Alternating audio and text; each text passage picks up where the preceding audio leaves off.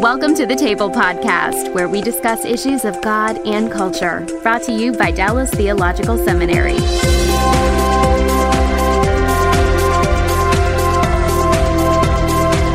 Now, I would say that in the States, generally speaking, the way in which people come into contact with someone from Muslim background is they're either working in a situation where they're working next to someone like that, or oftentimes, and I know a lot of churches do this, they're engaged in ministry to students who are on an international exchange, who are in universities, and there are programs that have developed to try and just help them acclimate, very similar to the type of thing that you're doing in Athens.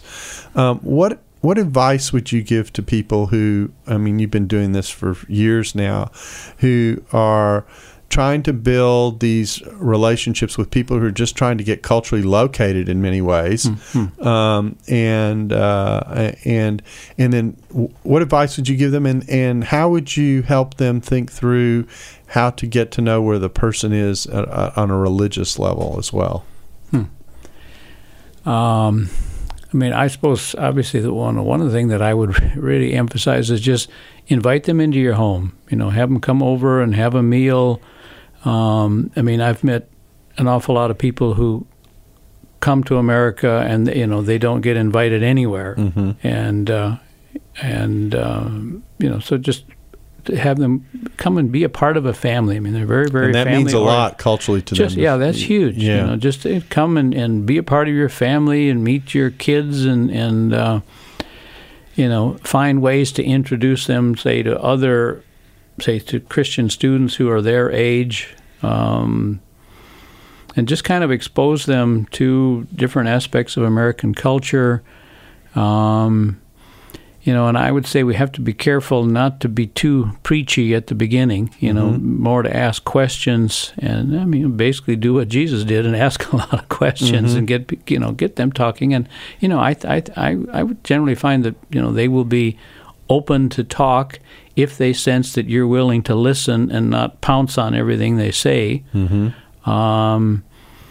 So you're saying there's terrific value initially in just letting them kind of tell their story about where they're from and who they are, and help them. And that I find that actually helps someone get located in terms of knowing, you know, maybe there's an experience or something to relate to or something like that that can open up the door for a more meaningful conversation. Sure, yeah.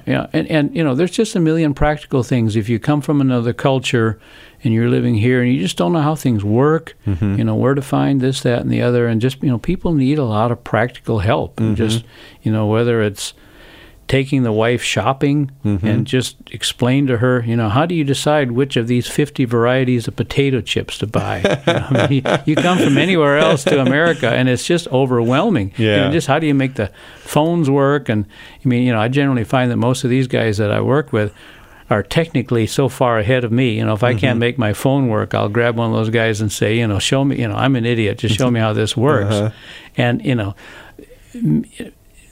many of these people are highly educated. They're, you know, they're very intelligent people, and you know, so just for them to sense that you're treating them with respect, and you know, you're not looking down on them because they come from somewhere else. You know, I think they'll pick that up pretty fast.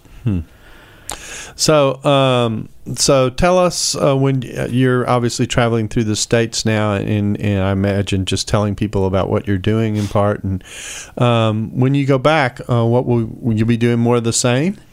When I go back to Athens. To Athens, yeah. We're going to actually head back towards the end of this month. So I'll be, you know, continue to meet with this group that I'm working with in Athens. I will be traveling into one of the Middle Eastern countries in November again to meet with a number of people.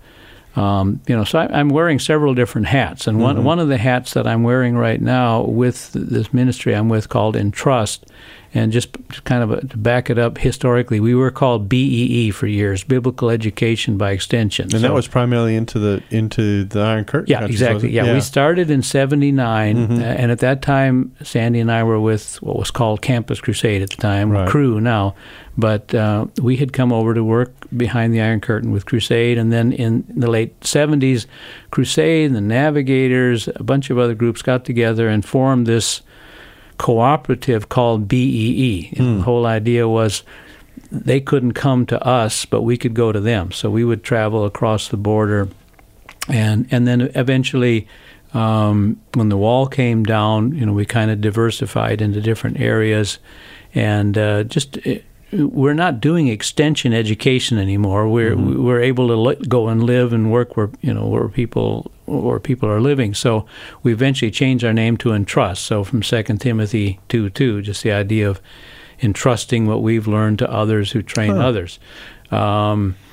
So my new hat with them is mission mobilization. So basically, I'm here at Dallas Seminary right now, meeting students, and met with a couple last night who are very interested in joining with us. So basically, we've got, I think, a great concept of leadership training. We've got open doors, we've got invitations, but we don't have enough people. And a lot of us that are with us have been around a long time. There's a lot of miles on our tires. I mean, I'm 66 years old. And I can maybe do this for another 20 years, but at some point, So a lot of us have been around a while. So one of Sandy's, my wife and I, one of our goals is to try to reproduce ourselves and to raise up some younger people who can go off to places like China or India or the Middle East. So I'm here on the campus right now doing recruiting, and got a chance to speak in chapel yesterday, and we did a seminar on non-formal education. I mean, that's kind of our whole bag, is to be able to go to a place like India and help develop a training program that's run by locals and something that is meeting their needs, not just coming in and taking the same approach, say, that would work in the West. It may not work all that well in India one of the things that makes a seminary so special is this ability to draw on people who are literally ministering around the world, have them come and talk about what they're doing, and alongside the students who come from all around the world. And so you get a global feel for what's going on in the church that some churches pursue, but many churches don't. And so from that aspect, it's something that seminaries are able to do. One final question: when you have someone, and let's assume they're staying in Athens for a while, are these Muslim believers going into churches, or are they forming their own churches? What's happening with them if they stay long term? Good question. There's a variety of different things that happen, and for the most part, I have tried to encourage refugees to get involved in a Greek church, and there's a lot of reasons for that. Just kind of to get integrated into the culture. It can also help with getting jobs because they get to know some Greek believers who can maybe help them. And there are a number of churches where there are quite a number of refugees who attend there.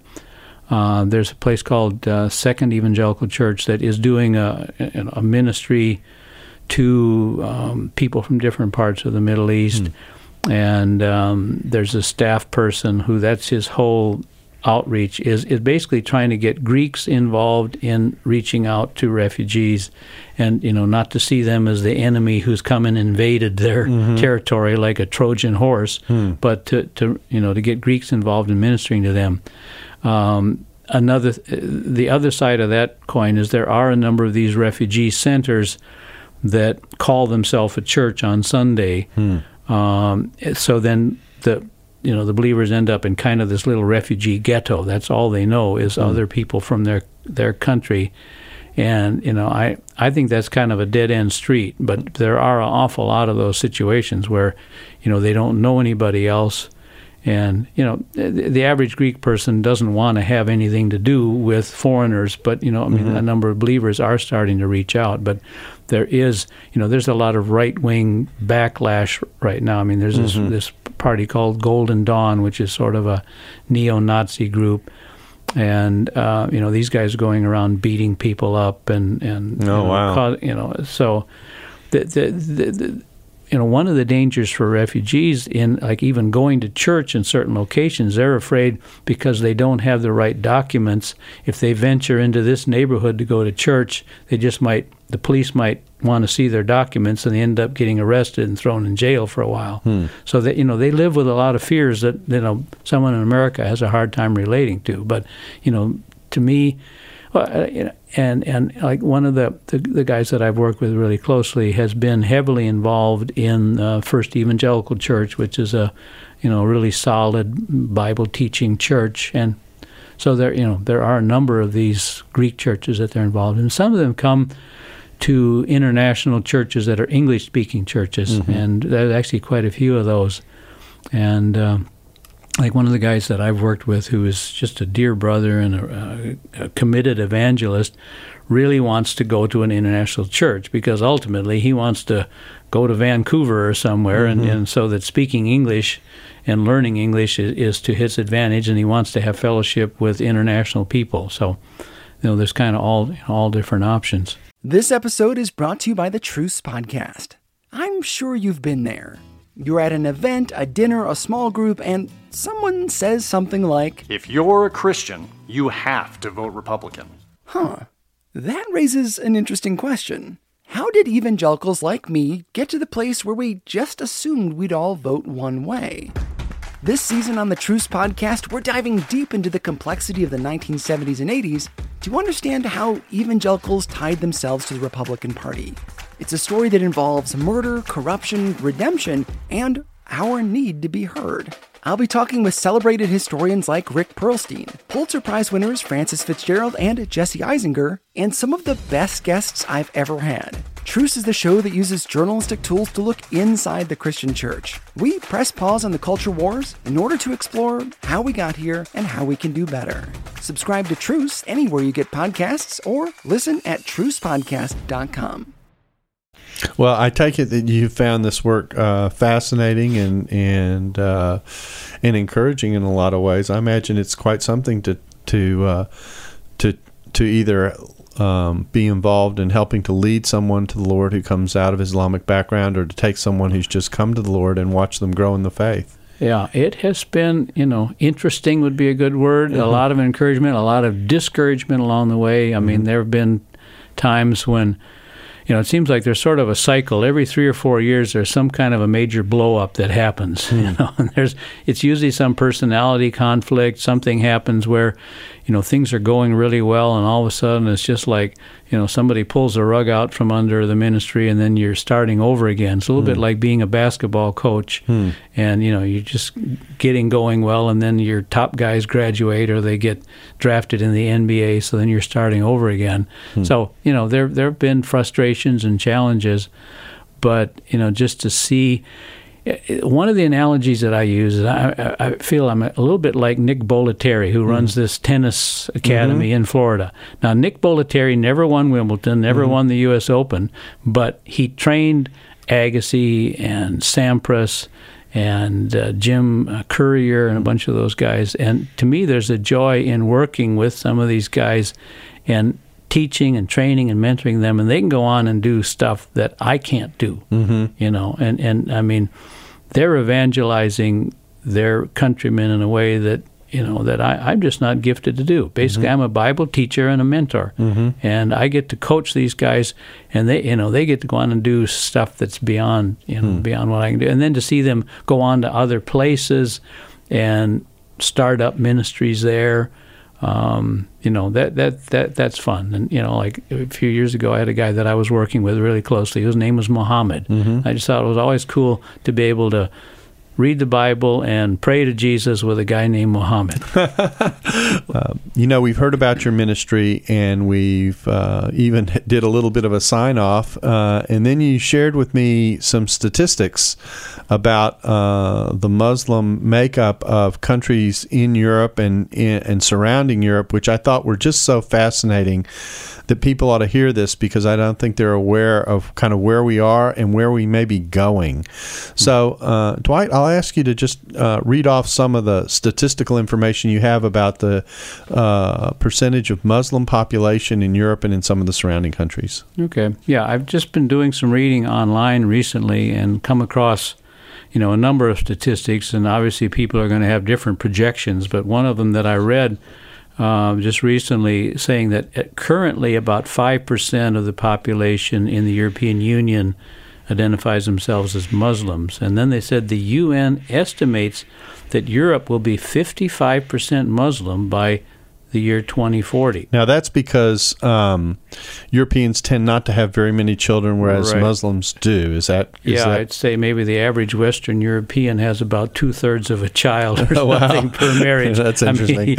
I don't know quite how you do that, but I'll let you figure that out for me. Well, they can do a lot in Europe. That's right. But, so the population I think in probably every Western European country of the ethnic people from that country is going down. It's getting smaller and smaller. And of course, the people coming up from the Middle East and North Africa, particularly to places like France, they have a very high birth rate, and you've got more and more people just pouring in. I mean, so you've got the combination of immigration and birth. Right. Yeah.